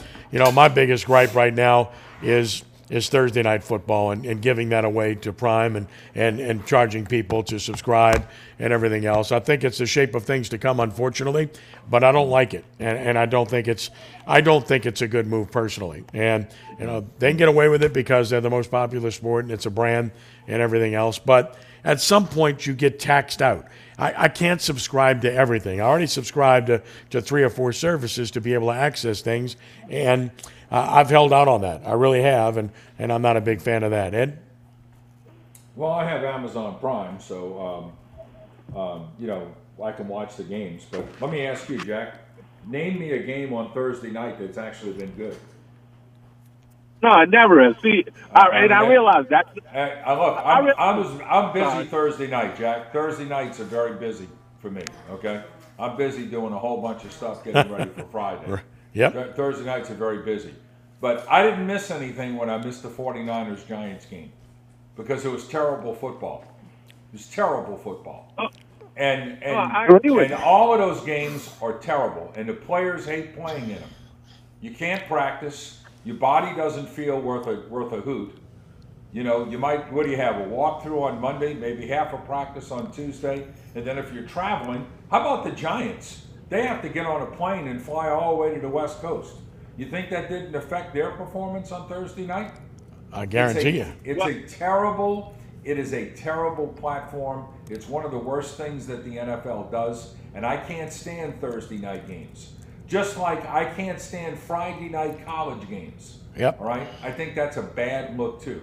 But this Thursday night NFL football, in my opinion, is garbage. No, I agree with you. I just don't. I don't think Thursday night should play. And then look, don't come out and say you're for player safety and have games on Thursday night. That's ridiculous. You've shown what you're about. You're just about the money. And look, not that it matters because I'm not even sure the NFL planned it this way, but I think the Giants just stayed out there after they played Phoenix. After they played Arizona. But right, it doesn't matter. It's still no, gone. it doesn't matter. Right, you have no time to prepare, no time to heal. It's just, and therefore you get the product that you get. Agreed. I'm just not a fan of people having to pay for that product. That's my take. Just watch. Go back and look at these games. Okay, go back and look at these games, especially over the last year and a half. Go back and look at these games. Tell me how many good Thursday night games have been. You're like, wow, that is really a good game. Okay, These Thursday night games are terrible. And if anything else, you were asking about the preseason, Jack. The next labor agreement, they'll have 18 regular season games and 2 preseason games. You really think that'll happen? I don't believe that's going to happen. I don't think the Players Association will allow it. Well, you know what, Kenny? At some point, people are going to start jingling their change in their pocket again, just like they did the last time. I heard, they'll never go for it. Well, guess what? We're at 17-3. But you know what? When you hear all that change jingling in your pocket, everybody gets interested, both sides. Understood. Well, guys, thanks for taking my call. Y'all have a good weekend. A pleasure, Jack. Thank you so much for the call. Thanks for listening to the Three Tailgaters Show. We'll take a time out here. It's 504-260-1061 to join us. The Saints and the Packers. We'll talk about it next when we continue with the Three Tailgaters Show. Ken and Ed, Rudy, our producer, right here on Nash Icon 106.1 FM and at NashFM1061.com. If you're from New Orleans, you need to join our crew. Join the only university that represents New Orleans all day, every day. The University of New Orleans. Simply visit UNOprivateers.com and join NOLA's team today.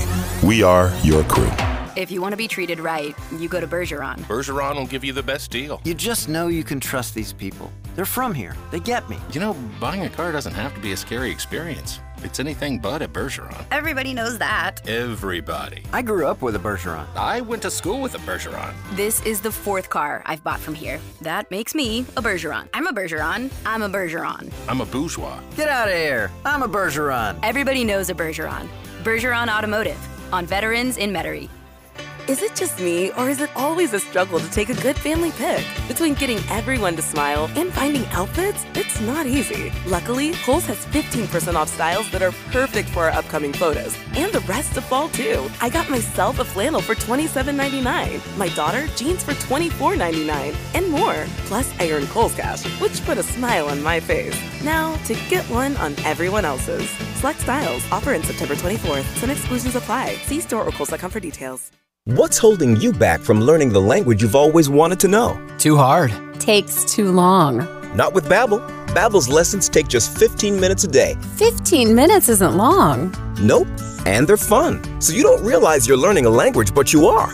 In 3 weeks, you're able to start having conversations. And Babbel's lessons are built around real life. And with Babbel, it isn't hard. It's perfect. Now try Babbel free. Just go to Babbel.com. That's BABBEL.com. When you can't stop, there's Vicks VapoRub. Vicks VapoRub sends powerful medicated Vicks vapors right to the source of your so you can experience cough relief and breathe easier. Generations of families have trusted Vicks VapoRub to help relieve the worst cold symptoms. So next time you have a cough, reach for the Vicks VapoRub. Vicks VapoRub. Cough relieving is believing. At Dudley DeBosier, clients call within days of their injury. Because if you wait, evidence gets lost, and the insurance company can use that to pay less than you deserve. Demand Dudley DeBosier. Call 444-4444. Chad Dudley, New Orleans, LA 23-15654. This is your weekly forum for genuine substantive talk with a focus on fairness and facts. Time to share your passion on the Three Tailgaters Show here on 106.1 Nash Icon, NashFM1061.com, and through CrescentCitySports.com. Call 504-260-1061. The New Orleans Saints trying to go to 3-0 for the first time since 2013. Noon game against the Green Bay Packers in Green Bay tomorrow at Lambeau Field. 1.5-point favorite is Green Bay. The line really never changed. I thought it might be a little different by game start, but then when you saw the injury report, you understood that it wasn't going to change much because, again, the big news for the Saints is, of course, we know about Marcus May, but then you got Paulson Adebo with a hamstring. And when you're talking hamstring and you're talking cornerback, that isn't good. So he's questionable according to the injury report, but a cornerback with a hamstring, that's not a good mix. No, it's not good at all. I mean, look, you're not facing Aaron Rodgers tomorrow, but you got Howden, who's going to be your free safety. You've got, Adebo potentially not playing, and you don't. Amadi's not playing. I mean, Amadi's out. Yeah. Yeah. There's a. You got some real issues in your secondary. Now the flip side of it is Aaron Jones going to play? He's listed as questionable. Right. Christian Watson hasn't played the whole year. Yeah, he's got a hamstring. He's got a hamstring. Right. Right. So I mean, look, in these NFL games, especially in these jump ball games, and you would agree, Kenny, that this is a jump ball game. Who plays and who doesn't play is really big. Absolutely. And then, of course, Jair Alexander. He's got a back injury, and he's really good. So Packers are beat up. Now, here's what gets my attention. Jordan Love's got 6 touchdowns, no interceptions through 2 games. I watched the game with Atlanta. I know you watched it, too, with Green Bay. Yeah. And Packers had a 2-score lead in the fourth quarter, and they simply blew it. Their defense couldn't get a stop. Their offense couldn't produce, and they lost the game by 1. Through 2 weeks of play, some would certainly argue that Atlanta has looked like the best team in the division. I think Atlanta and the Saints close together in that regard. I have respect for what Tampa Bay's done. I don't think they can sustain it, and the schedule they have coming up is very tough. But that said, Falcons have been pretty impressive overall. As for the Saints, I think been good defensively, other than going to a prevent defense and not having outside leverage, which made no sense at all last week against Carolina. How could you catch passes and get out of bounds 4 times when they have to, and stop the clock when you're up 2 scores? Have outside leverage, make them throw the ball middle of the field. That's not too hard, but they didn't. That said, their defense has been really good. Groupie has been really good. I'm not sold on Headley as a punter at all. Their offense is still not clicking on the cylinders. They lacked the running back power. Obviously, Jones did a commendable job. Taysom Hill was very good, and he's been banged up a bit, but he'll play this week. And then Derek Carr, I think in each game he's played pretty well with one notable exception. He's made one very bad throw in each of the games thus far for the Saints. And the bigger problem is the pressure. According to Pro Football Focus stats, he's been pressured more than 50% of his dropbacks. He's been sacked 8 times, and he's been pressured on 14 other occasions. And that, to me, remains the biggest problem, which is, of course, the play of the offensive line. And we're not here to sanctify Derek Carr at all. He has not played outstanding. He's not played very well. He's played good enough, though, thus far. He just needs the support. He needs a run game, first of all, and then secondly, he needs his offensive line to block better than it's blocked. Well, the thing about Derek Carr, if you go back and look at those sacks, it's not because he's holding the ball. No, not at all. It's not an issue where you would say, well, maybe the quarterback's holding the ball. I don't think that's the case at all. Maybe once. Maybe once, but, yeah. Yeah, but they just haven't protected him. Nope. No, they haven't. And it's not everybody wants to point the finger at Penning. Understandable, but it's not just Penning by any stretch. And he played better in the second game than he did in the first, and he played better in the second half than he did in the first half last Monday night. But that's also true of the Saints offensively. They've played better in the second half in both games offensively, and Derek Carr's played much better in the second half. I think they're close, but again, they have not had these people together at all. Carr barely played in the preseason, hasn't been here before. It's a new system, it's new players, and they haven't even had all these guys on the field. Kamara hasn't played yet. Kendry Miller hasn't played yet, and he's going to play in this game. Let's see what he's capable of doing. And, getting accustomed to the receivers with the timing. But I'll say it again. The question persisted in the offseason, do they have enough playmakers? The answer is yes. Chris Olave is a playmaker. Rashid Shaheed is a playmaker. Jawan Johnson is a playmaker. He hasn't been totally healthy, but he's a playmaker. Taysom Hill is a playmaker. Alvin Kamara is a playmaker. And Michael Thomas has done exactly what you want him to do, to be that tough possession guy underneath. And he did make the one catch over the top on the sideline too. So they've got the playmakers, and they've got the quarterback that can get them the ball. Now can they get the blocking, and can they synchronize things to put it all together? That remains, until they do, you can't put your stamp of approval on it. But I think the potential is clearly there. Well, what I find is interesting is this. I know it's only 2 games, but last year the Saints averaged 19 points a game. This year they're averaging 18 points a game.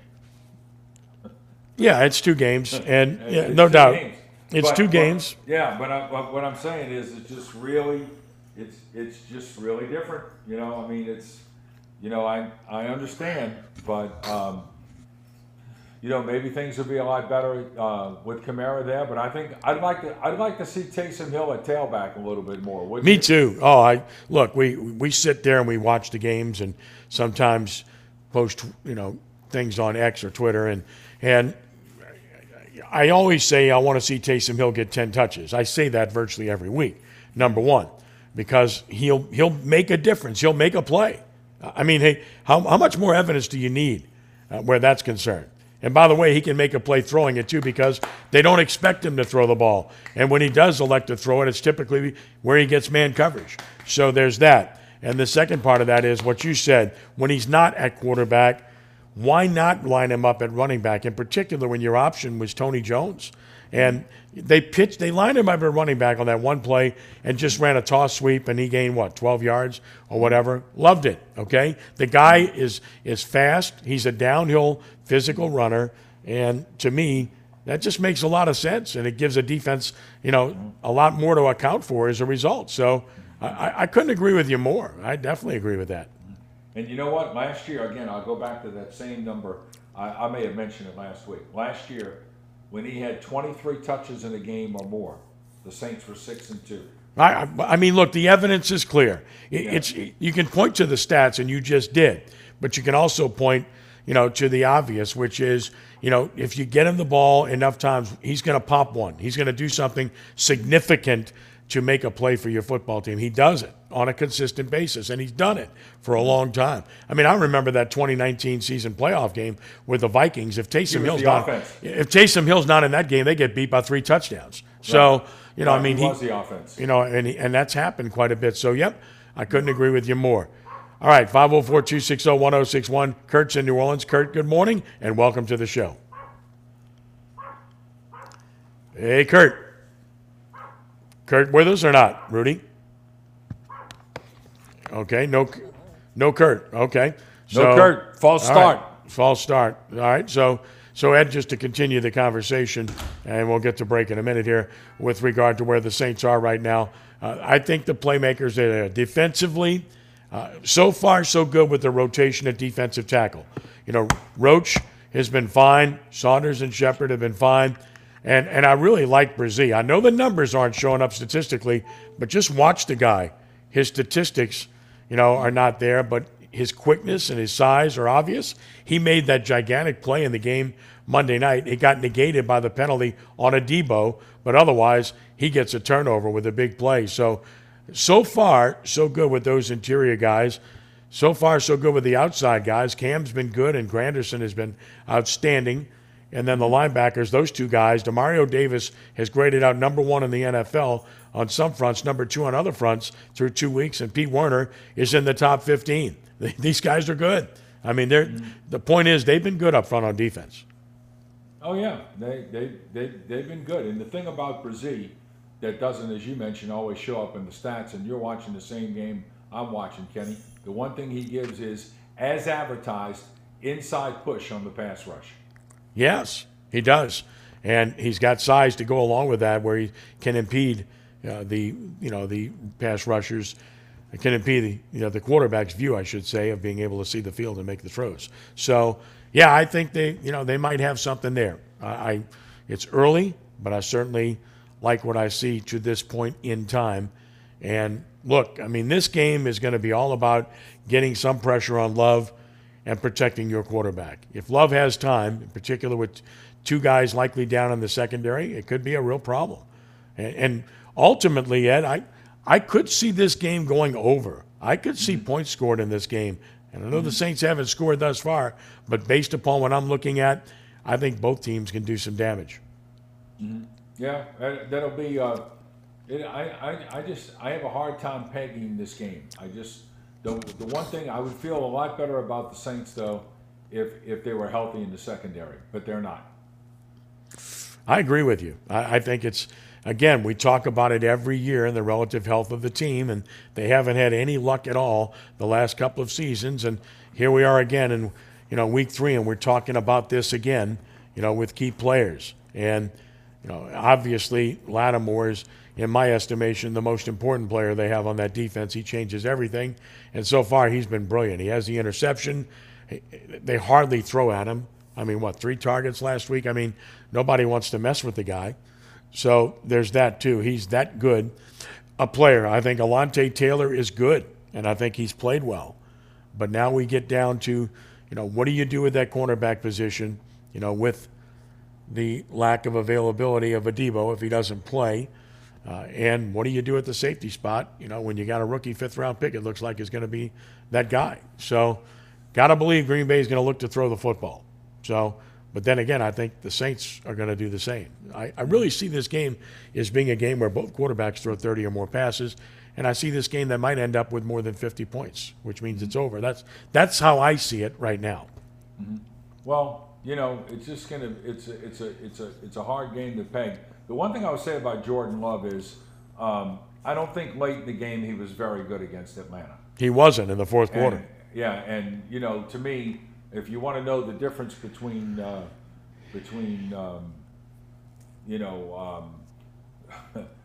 first ballot Hall of Famer and Aaron Rodgers and this guy is he's got to develop that gene. He's got to be able to do what Aaron Rodgers could do in those situations. And that's very difficult to do. It is 504-260-1061 to join us. We'll take a timeout. If you want to talk Saints, we'll do that when we return. We'll also touch on the NFL. And now we'll talk about what's happening, what we've seen thus far, who's impressive, who's not, through the first couple of weeks of the season. We're glad you're with us on this Saturday morning for the 3 Tailgators Show, which continues in just a moment here on Nash Icon 106.1 FM and on the web at NashFM1061.com. Inside New Orleans. If it's New Orleans sports, culture, food, Inside New Orleans with Eric Asher is talking about it.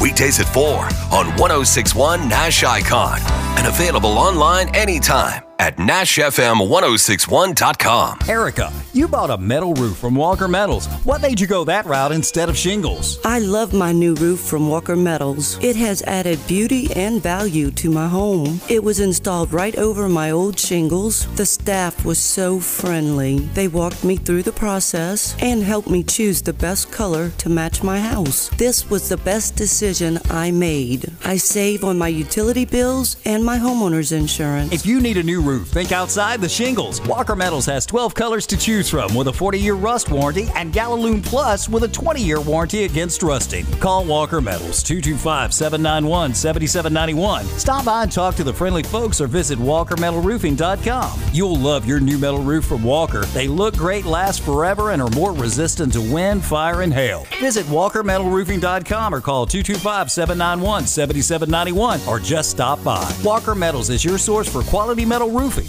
Louisiana manufactured, Louisiana proud.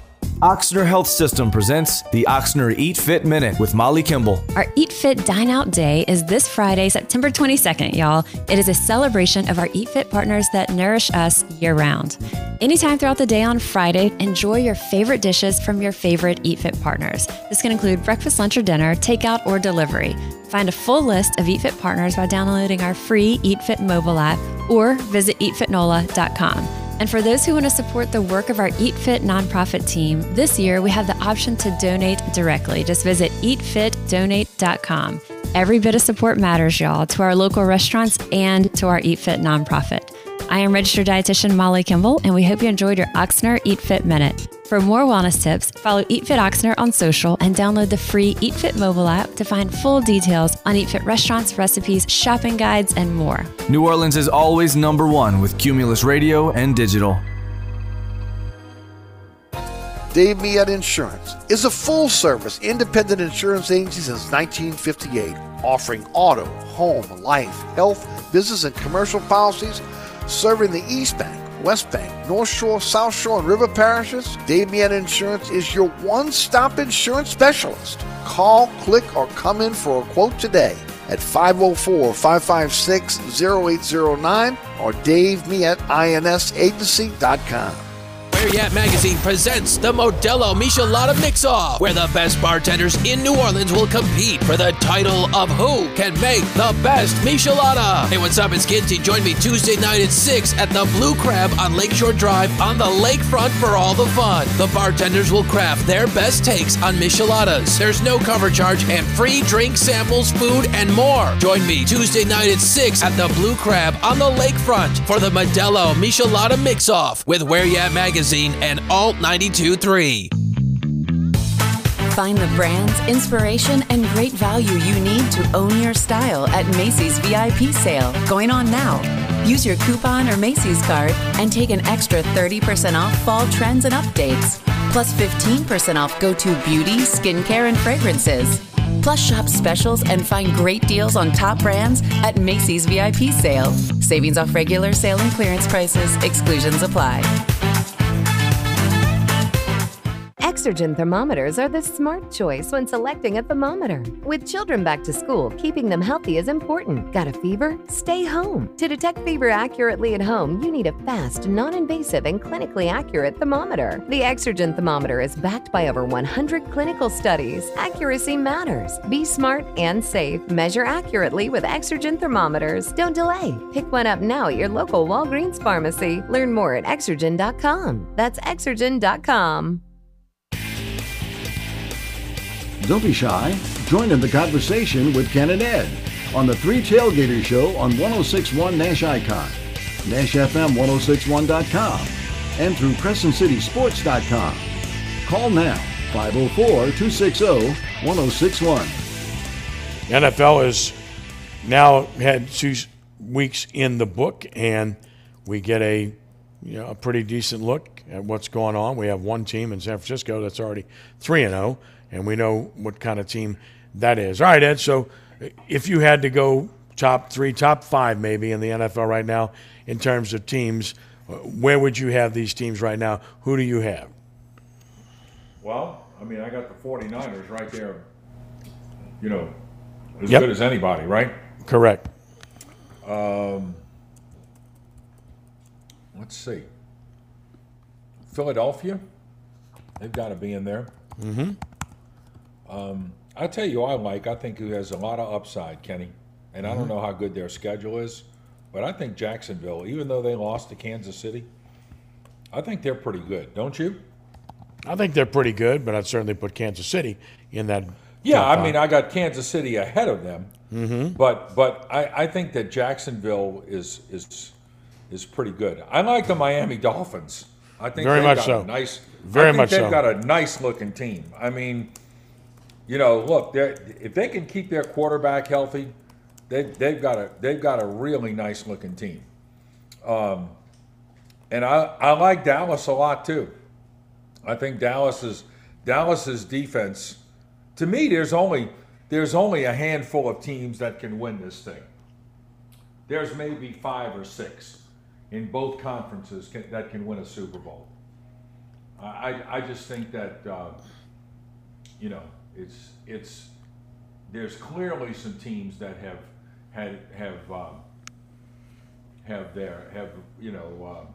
distanced themselves already. They just look a lot better.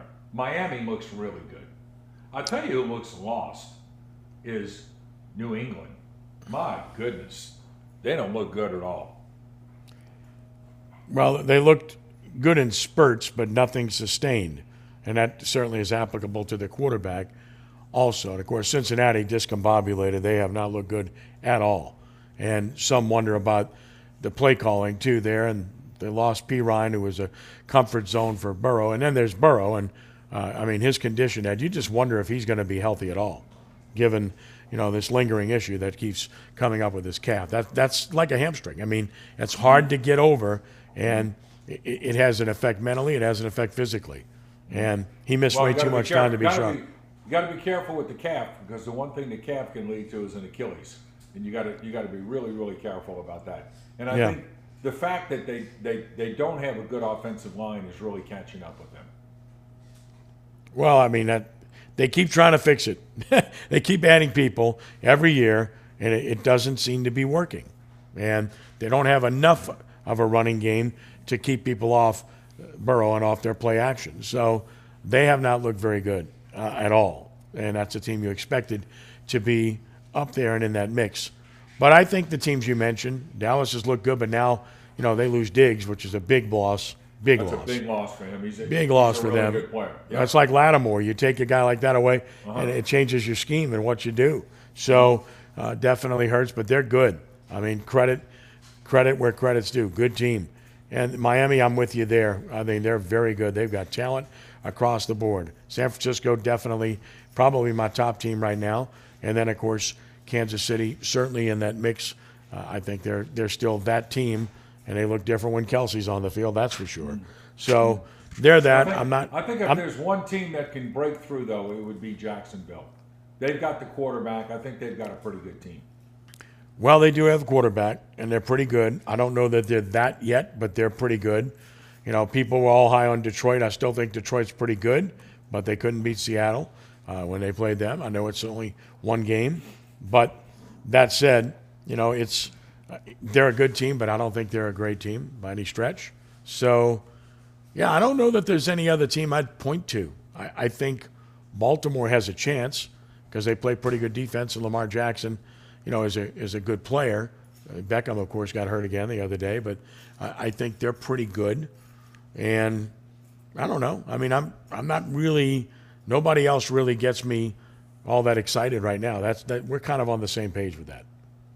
Yeah. I think there's a handful. The one thing about the NFL that I think is interesting is that the scoring situation just not that good right now. I watch these college games on Saturday, and to me they're far more entertaining than the NFL is. Well, they went through a phase where you couldn't touch anybody on defense. Now, DBs are putting their hands all over receivers all the time, and some things aren't getting called. Ask Sean Payton. Ha. Look, that was clear pass interference on the 2-point conversion in the Denver loss to Washington. Yes. It was clear, okay? Look, I don't know how you don't call that. And the conspiracy theorists will be out again. He hates Sean Payton, the league hates Sean Payton, and all that stuff. And, I get it.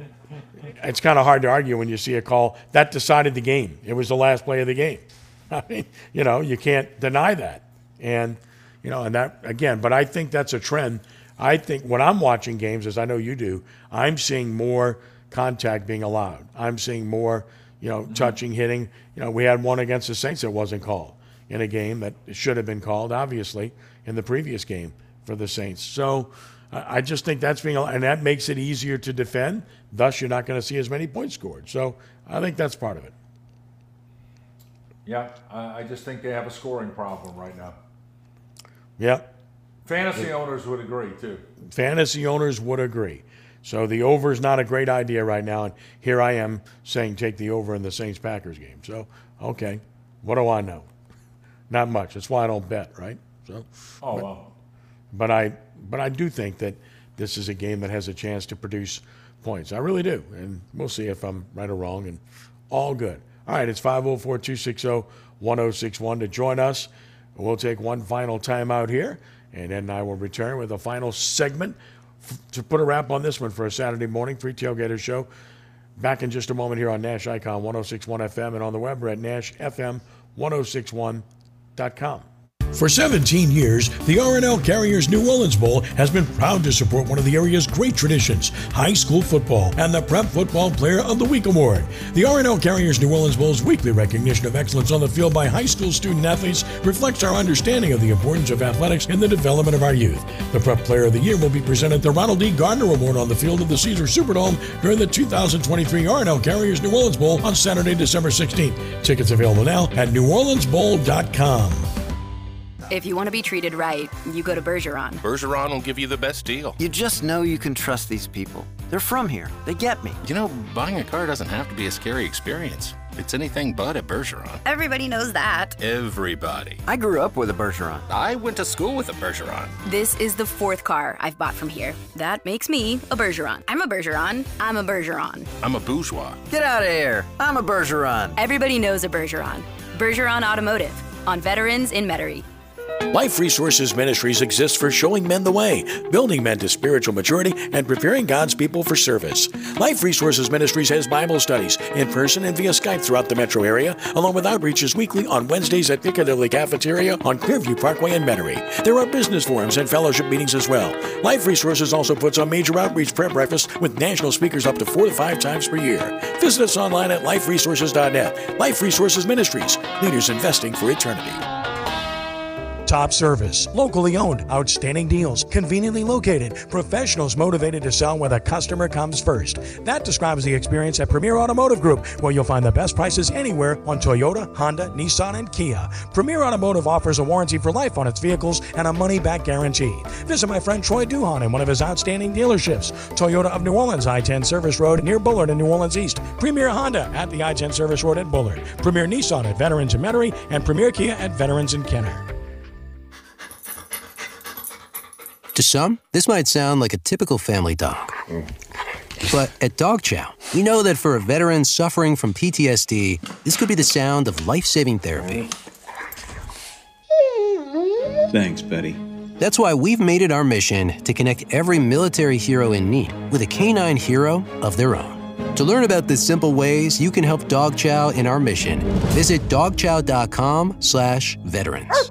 Sponsored by Purina. Now at Staples, the prices of HP printers are dropping. Save on HP Smart Tank and enjoy even more savings on ink. Save on the HP Inkjet, perfect for high-quality pics. Save on HP laser printers, great for tackling high-volume document printing. Now through September 30th, save on Staples' entire selection of HP printers, some as low as $69.99. With HP printer price drops at Staples, now is the time to upgrade to HP, America's most trusted printer brand. See staples.com/HP for details. Bobby Hebert's Cajun Cannon Restaurant, voted the #1 restaurant in Metairie by TripAdvisor. A place where you can enjoy a great meal with family or hanging out with friends watching the game. A mouth-watering menu that has something for everyone. Amazing cocktails and an incredible beer selection. TVs everywhere. You'll never miss a play. Bobby Hebert's Cajun Cannon Restaurant is unique. The perfect combination of Louisiana sports culture and authentic Louisiana cuisine. Order online for delivery at BobbyHeberts.com.